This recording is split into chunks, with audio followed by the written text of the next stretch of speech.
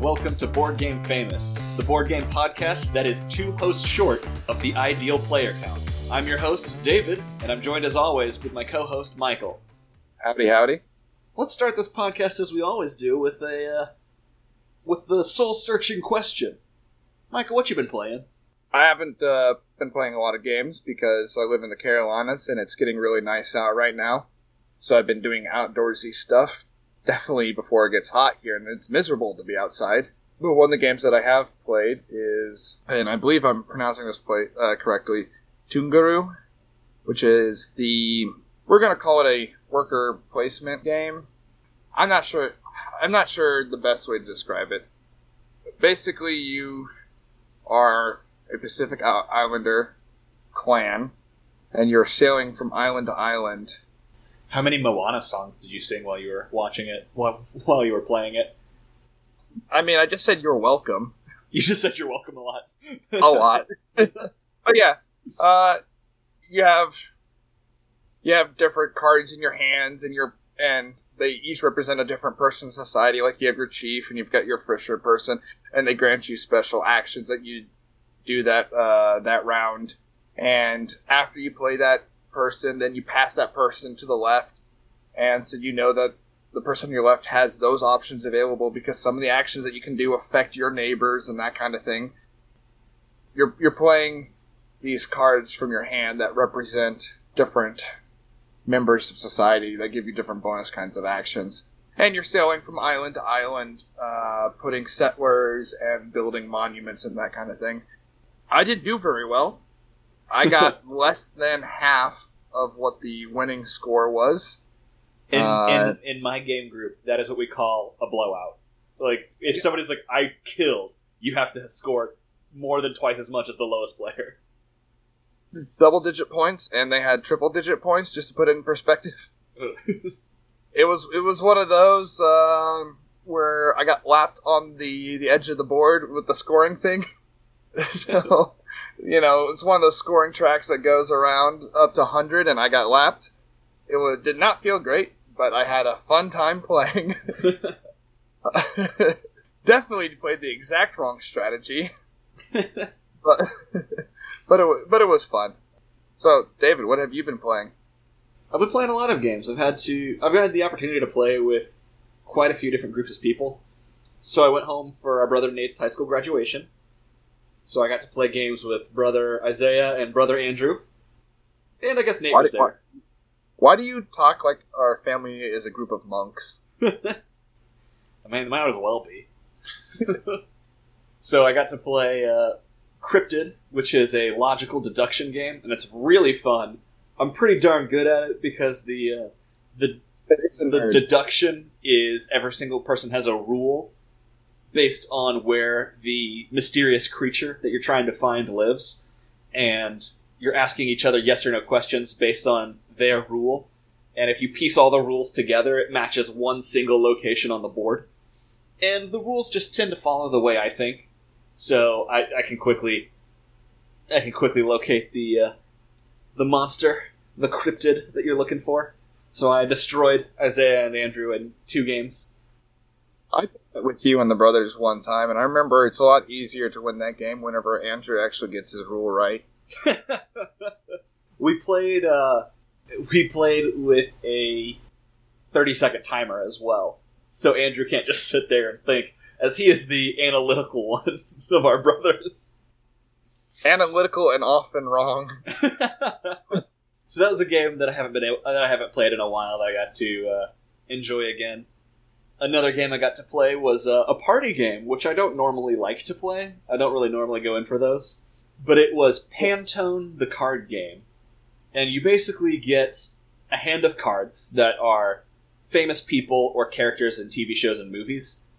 And you use what are essentially paint swatches like you would get at the hardware store and lay them out to try and depict your famous person while everybody guesses who it is. And it's my favorite part of that game was when somebody lays out a picture and nobody has any clue who it is. It goes around the table, you get a hint based on what the card says. and nobody has any idea what it is. You go around the table, and you get another hint, and then it's obvious who it is. Like, they did a great job laying out that picture. Of course that's what it is. Ellen laid out Scooby-Doo, and it was so good. Yeah, so is it the goal for them to make it obvious or not obvious? The goal is to make it obvious, because you want somebody to guess it, and if somebody guesses it, the artist and the guesser get the exact same amount of points. But it goes down with the number of hints that you have to give before it's given. The artist gets less points the more hints you have to give? Everybody gets less points the more hints you have to give. Because the guesser and the artist get the same amount of points. And it was... I'm not usually into party games, but that was pretty fun. And we played it about 4 times or so. The card I got was Kylo Ren. And I was like, how am I going to do that? Oh, I know exactly how I'm going to do that. I did the scene where he's shirtless in the movie. So I did a bunch of the like tan-colored ones, with a little one poking up for his head and then his pants, and that's all I did. And the first guesser got it first try. Nice. Was it Isaiah? No, I played this with friends here in St. Louis. Oh, nice. Very cool. Very cool. So Jillian took a look at it and just went, Is that Kylo Ren? You're damn right it is. Not Kylo Ren. And the last game that I want to talk about is I also played a game called San Juan.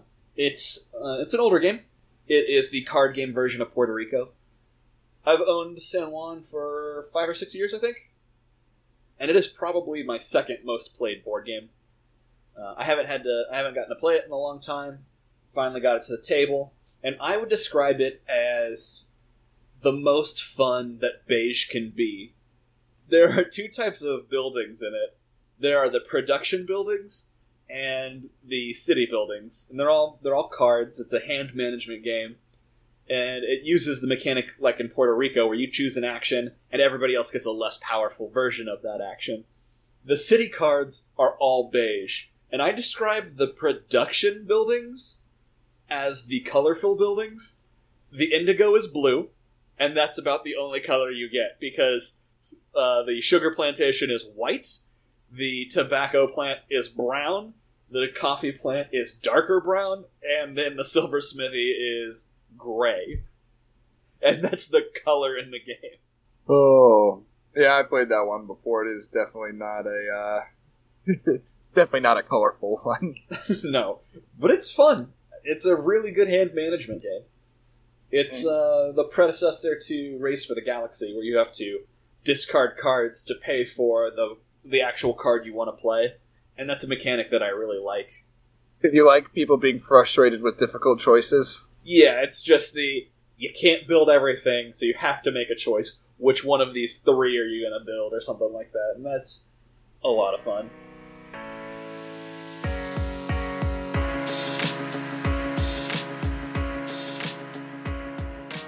I think I said the last game I want to talk about, but that was a lie, because I have one more game to talk about, and I'm going to talk about it on the road to the 100.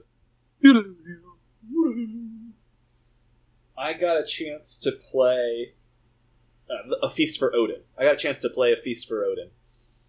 And it's been on my radar for quite some time, because Ellen and I both like Uwe Rosenberg's Polyomino-style games. I'm pretty darn good at those, but only the square pieces. I can't pack together regular oblong pieces. So we were visiting family in Springfield, and there's a board game store there that lets you rent board games for $5. You get it for a week for $5. It's not terrible. So I rented that. We brought it home. I learned all the rules. It's a worker placement game on top of Polyomino with the most ridiculous amount of worker placement options ever. I know you said you didn't like the Dark Mountain expansion to Champions of Midgard because it opens up the board too much. Yep. It's all open. If you want to do something, you can probably do it somehow. And you're placing your workers to get these square, rectangular pieces to place them on your board to cover up spaces, because each space is worth a negative amount of points. And I really liked that mechanic in Patchwork, but A Feast for Odin, for me, I didn't get it. It was too obtuse for what I was doing. I think that Patchwork has the mechanic perfectly distilled down. I don't have a need to own A Feast for Odin. I'm glad I played it. I don't know if I'll ever play it again. Is it one of those where it's just the mishmash of mechanics put together and the objectives that you're kind of trying to manage that just didn't feel like they clicked well together kind of thing? This may have been an issue with me playing his other Polyomino-style games. Like, Patchwork takes 30 to 45 minutes. Cottage Garden takes 45 minutes. Indian Summer takes like 20 to 30 minutes when it's just Ellen and I playing. A Feast for Odin took like 2 hours. And I really didn't get that much more enjoyment out of it than I would have from playing the other Polyomino-style games. There are a lot... There's not that many mechanics. It's mostly worker placement, and then on top of that, you're just puzzling out these pieces on your board. But that's largely solitaire. And I just felt like it was unnecessary. I don't need to play that one again. Hey, you don't have to love them all. I don't have to love them all. It's not the game on the top 100 that I've disliked the most, at least. Did that sentence make sense? Yes. No. The game I've disliked the most so far has been Seventh Continent.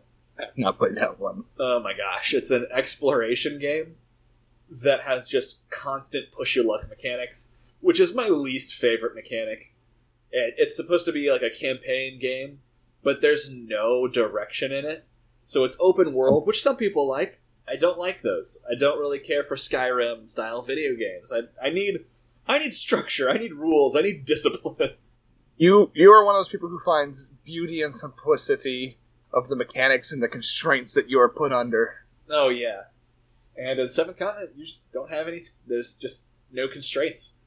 It's too tabletop RPG for you? It's too much. Yeah. Look at that. Two Road to the 100s for the price of one. What a bonus. Yeah. As an update on my progress, I'm sitting at a total of 48 of the top 100. I'm at 30-something. Well, if you want to get up to 30-something plus one, I'd like to play Russian Railroads this weekend. But Can we convince the brothers to do Russian Railroads? They've played Voyages of Marco Polo in Puerto Rico. Oh, the top 100 is filled with a lot of Euros. It was like, hey, brothers, we're in this really dense, heavy Euro game that we're going to play possibly only one time, online, not even together. Thanks, brothers. It's a personal goal, man. You're really helping me out. It's exactly how it's going down. And you know what? I like my family. Oh, yeah. I'm pretty sure the others are having a good time. Mm-hmm. I mean, I'm on this road with you, so I'm glad to play these games as well. Mm-hmm. Games that would neither be... I'm not going to go out and get a copy of Marco Polo. Not going to happen. No. But I'm glad I played it. Yeah. It's interesting to see. It's interesting to see what the gaming community holds above all other games.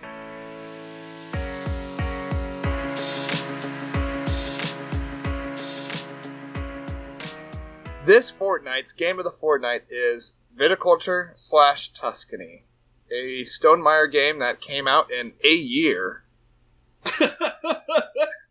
I do like the attempt. I do think that we should be saying what company produces the games we talk about and what year they came out. Maybe not year, because that's a little bit more too much research. So yeah, Stonemaier released Viticulture in 2013, and they released Viticulture Tuscany Edition the year after. I played Tuscany before I actually played the original Viticulture. It is a worker placement game about owning and operating a winery and fulfilling orders and people's desires of specific wines that they would like. And I think the most interesting mechanic about this worker placement is it is a game that happens in 2 seasons for Viticulture and 4 seasons for Tuscany, where the workers that you have to commit them to a single season. So you commit them to spring, and if you commit them to spring, you can't use them in summer, fall, or winter. And once you move on to summer, if you commit them in summer, you can't use them and all that kind of stuff. There are some slight exceptions about being able to retrieve workers, standard things, and worker placements. But if you use them in one season, you cannot use them in the future. And there's a lot of that typical worker placement of positioning yourself in turn order so you can be able to do that one action in a particular season, and everyone's working off the same board and all that kind of stuff. It's a lot of fun. It's a lot of fun. So I haven't played Tuscany. I've only played base Viticulture. Are the sections... So on the Tuscany map, there's more seasons. Do they separate the original actions just into more seasons with a couple other actions thrown in? I've only played Viticulture once, so I can't say for certain. But you have more workers and more actions. Yeah, I would never go back to Viticulture. If I were to recommend this game to someone, I would recommend the Tuscany Essential Edition, because that's what's actually for sale at your local game store now, is the Tuscany version. I don't know if our local game store even sells base Viticulture right now. I thought Tuscany Essential Edition was just an expansion for Viticulture Essential Edition. Because you can still buy it separate. 2016 Viticulture Tuscany Essential Edition. I think it's just the Essential Edition is Tuscany. I think a lot of people, at least whenever I started getting into board games, their intro to worker placements were Lords of Waterdeep, Champions of Midgar. This was the first worker placement that I played that really showed me, like, it was the one that opened my eyes to the different options that could be out there. And it's one of those older games as well, and I like worker placements for shuffling for place, and I first played it at our board game convention, Mega Moose, where they just had a list of games that were going to be taught. This convention has teachers that will schedule times that they're going to teach a game, and then so whenever you get there, you see the list of games that are going to be taught by someone, and they have a dedicated person to that, and so you go up and sign up and say, "Oh, I've never played Viticulture Tuscany before. I'd love to, because I've heard great things about it." So I signed up for that. My friend and I did, and we sat down with a bunch of random people, and someone taught it to us right then and there, and it was a great time. I fell in love with it. Just the different avenues for success between making grapes and aging wines and all that kind of stuff to get more money, which is more points and all that. So you mentioned the mechanic of trying to compete for turn order. I really enjoy that mechanic in the game because that you decide what time you're going to wake up in the day is essentially what it is. Based on how early you wake up, you get a different benefit. So you can wake up the latest, meaning you go last in the turn, but you get the strongest benefit, which I think was originally done in the board game Fresco, but it was really adapted well here. Yeah, and not only that, the order that you choose to go is based on the person who first passes during winter. So the first person who is done in winter is the person who gets to choose where they get to go. And like a lot of the point scoring things happen in winter. So there's people who save a lot of workers to be able to score a lot of points in winter. They're the people who get to choose the last in what they get to do next year. And so it has that nice, interesting balance saying, if I backload this, then I'm not going to be able to get that bonus that I want for next year. And those bonuses are really good. They can really put you on the right foot for success. I remember the last time I played, when you bid for turn order, you have a little rooster meeple that wakes you up. And one of the players would not stop using that rooster as a worker placement action. I'm like, were you sending the chicken to tend the grapes? What are you doing? It's a very capable chicken. Just let him do it. He would reach across the board, grab his chicken like it was a regular worker, and then move it, and then sit there, and we'd just go, "Hey man, what are you doing?" And then he'd realize what he had done. After the chicken's done tending the grapes, he's going to build another cellar next year, alright? It just makes sense. I don't know if you can tell this, but I like most of Stonemeyer's games. I haven't played Euphoria. I know you have that one, and you've brought it on my request a couple of times. We just haven't had a chance to play it together yet. Scythe is one of Ellen's favorite games. It's one of my favorite games. It's really good. It's been on the back burner for a little while, though. I didn't want to start the Rise of Fenris campaign until we finished Pandemic Legacy Season 0, which we just did. And I'm excited to start my next campaign game, which is probably going to be Sleeping Gods. Got my hands on a copy. I'm really looking forward to that.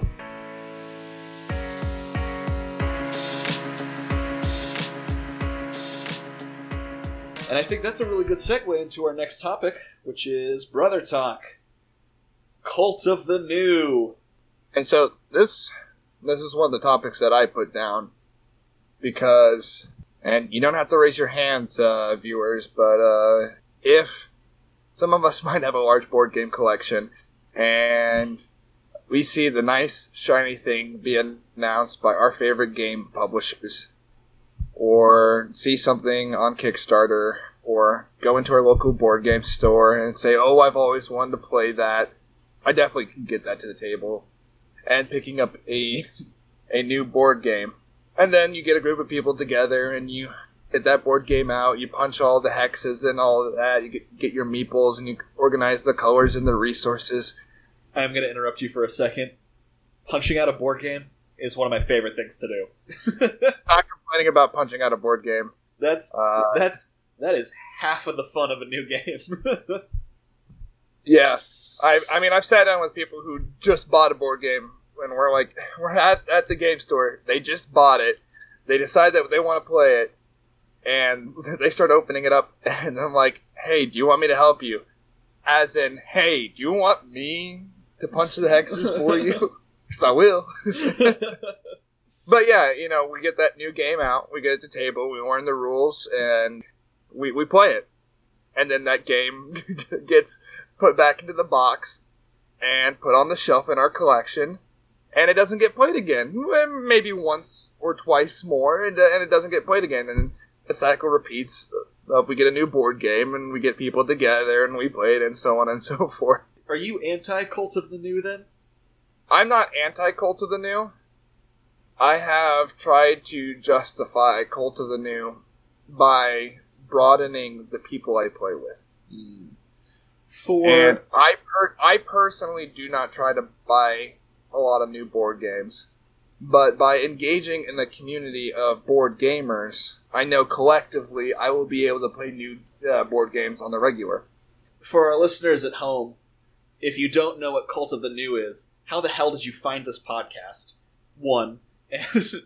And two, Cult of the New is the idea that you're always moving on to the next game, the new thing coming out, the next big flash in the pan, essentially. Always searching for that next new game.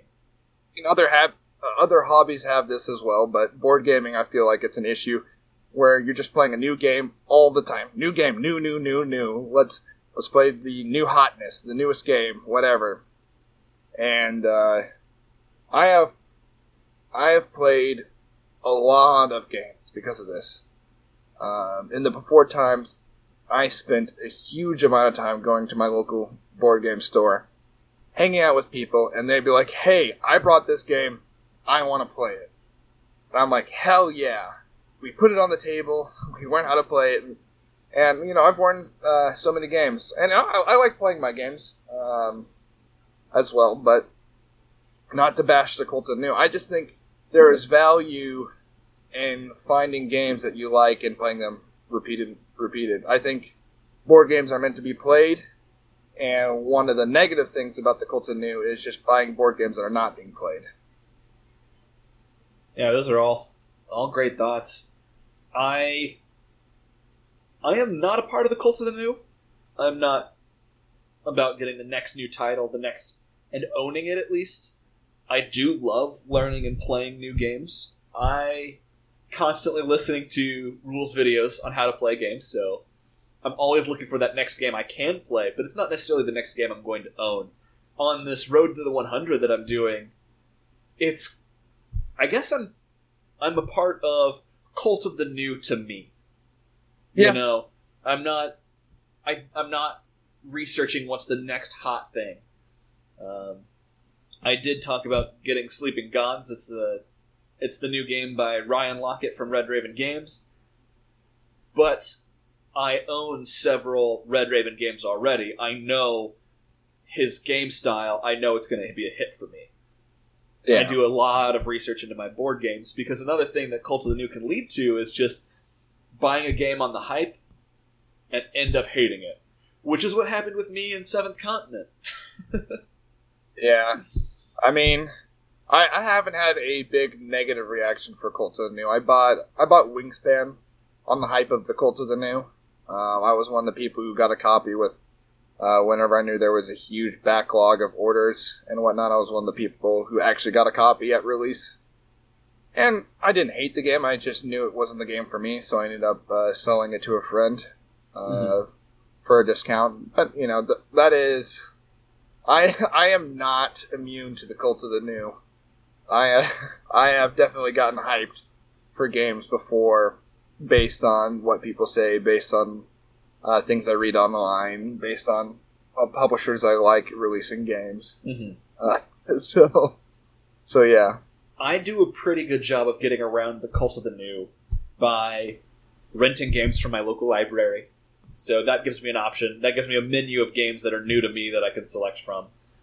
And also playing games online with brothers. That's been really helpful and a lot of fun.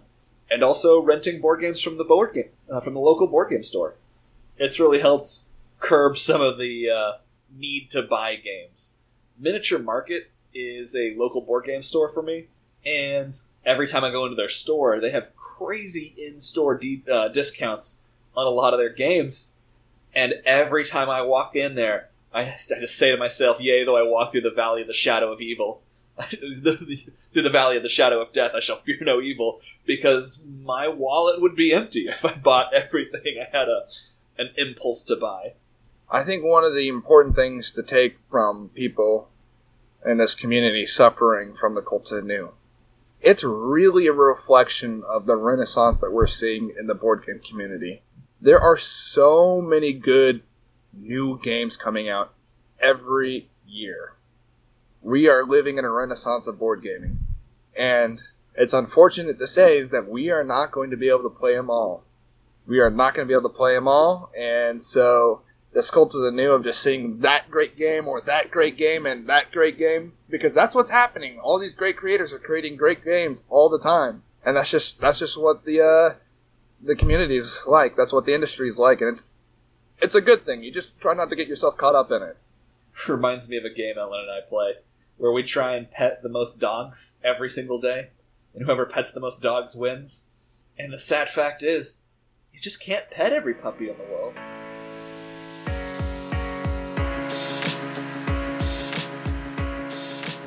Moving on to mail time.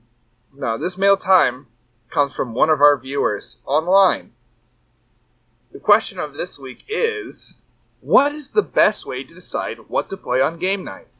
We do a couple of methods for determining what to play on game night. And if I'm doing a game night with my friends, I have the board game collection of the group. So typically how we decide what to play is we play the game that I bring. There's not really much anybody can do about it, as I have the prominent collection. But how do you decide what to bring? I'm sure you are balancing what you want to play versus what other people enjoy. I am. I typically bring games that everybody likes, or I will front load like a week or two of games that everybody enjoys or the other players really enjoy, and then after a few weeks of that, I sneak a dry, boring Euro into it to play, so we can get the games that I want to play. When Ellen and I are playing at home, it's usually just Ellen will pick 3 games, choose, okay, these are the 3 that I want to play, you choose one of them. Or, what is also common is we do the bowl game, and we just get a bunch of strips of paper, write down what we want to play, put them in a jar, draw games out of that. And that works out really well for just the 2 of us. Yeah, that sounds like a pretty good method. And then before times, whenever I was going to my game store on a regular basis, people would bring up the games. I would bring games that I enjoyed playing, but, I wouldn't feel too bad not playing. And then we'd maybe have 8 to 12 people, so we'd split up into 2 or 3 groups. And what we'd do is we'd sit around a table, and people who had a game they really wanted to play, they'd pull it out of their bag, and they would put it on the table. And so you get, 3 or 4 games, or, maybe 5 games on the table. And then people would say, oh, I want to play that. And then we kind of formed groups based on that is, you'd show up, I'd have games just in case. And then people would pull their games out, put them on the table, and you just point out which ones they want to play, and we'd form groups from there. It's like, oh, this takes up to 3, 4 people, and then they go off to another table and they play that game. It's like, oh, I'd be willing to play that, but not that, and then blah, blah, blah, and then split up into groups. So that's how we typically do it. So we don't do the whole half hour. It's like, oh, what do we want to play? So it's like, take a game that the owner wants to play and can teach and put it on the table. Well, earlier you said, I try and pick a game that everybody enjoys. Sure, I try and pick games that everybody enjoys, but at the end of the day, usually everybody in my game group is too polite. Oh, I'll play anything. I'll eat anywhere. It gets to the point where somebody has to make a decision. Or you default into what my game group has done for lunch games at work in the before times, is we play Dominion every single day. Because that's the game everybody is fine with playing. And that's why I just bring other games. People are like, oh, where's Dominion? I don't have Dominion today. Yeah. We played Dominion every day last week. We had a turkey sandwich every day last week. Saying there's something wrong with turkey sandwich? Yeah, I'm trying to take down the turkey industry.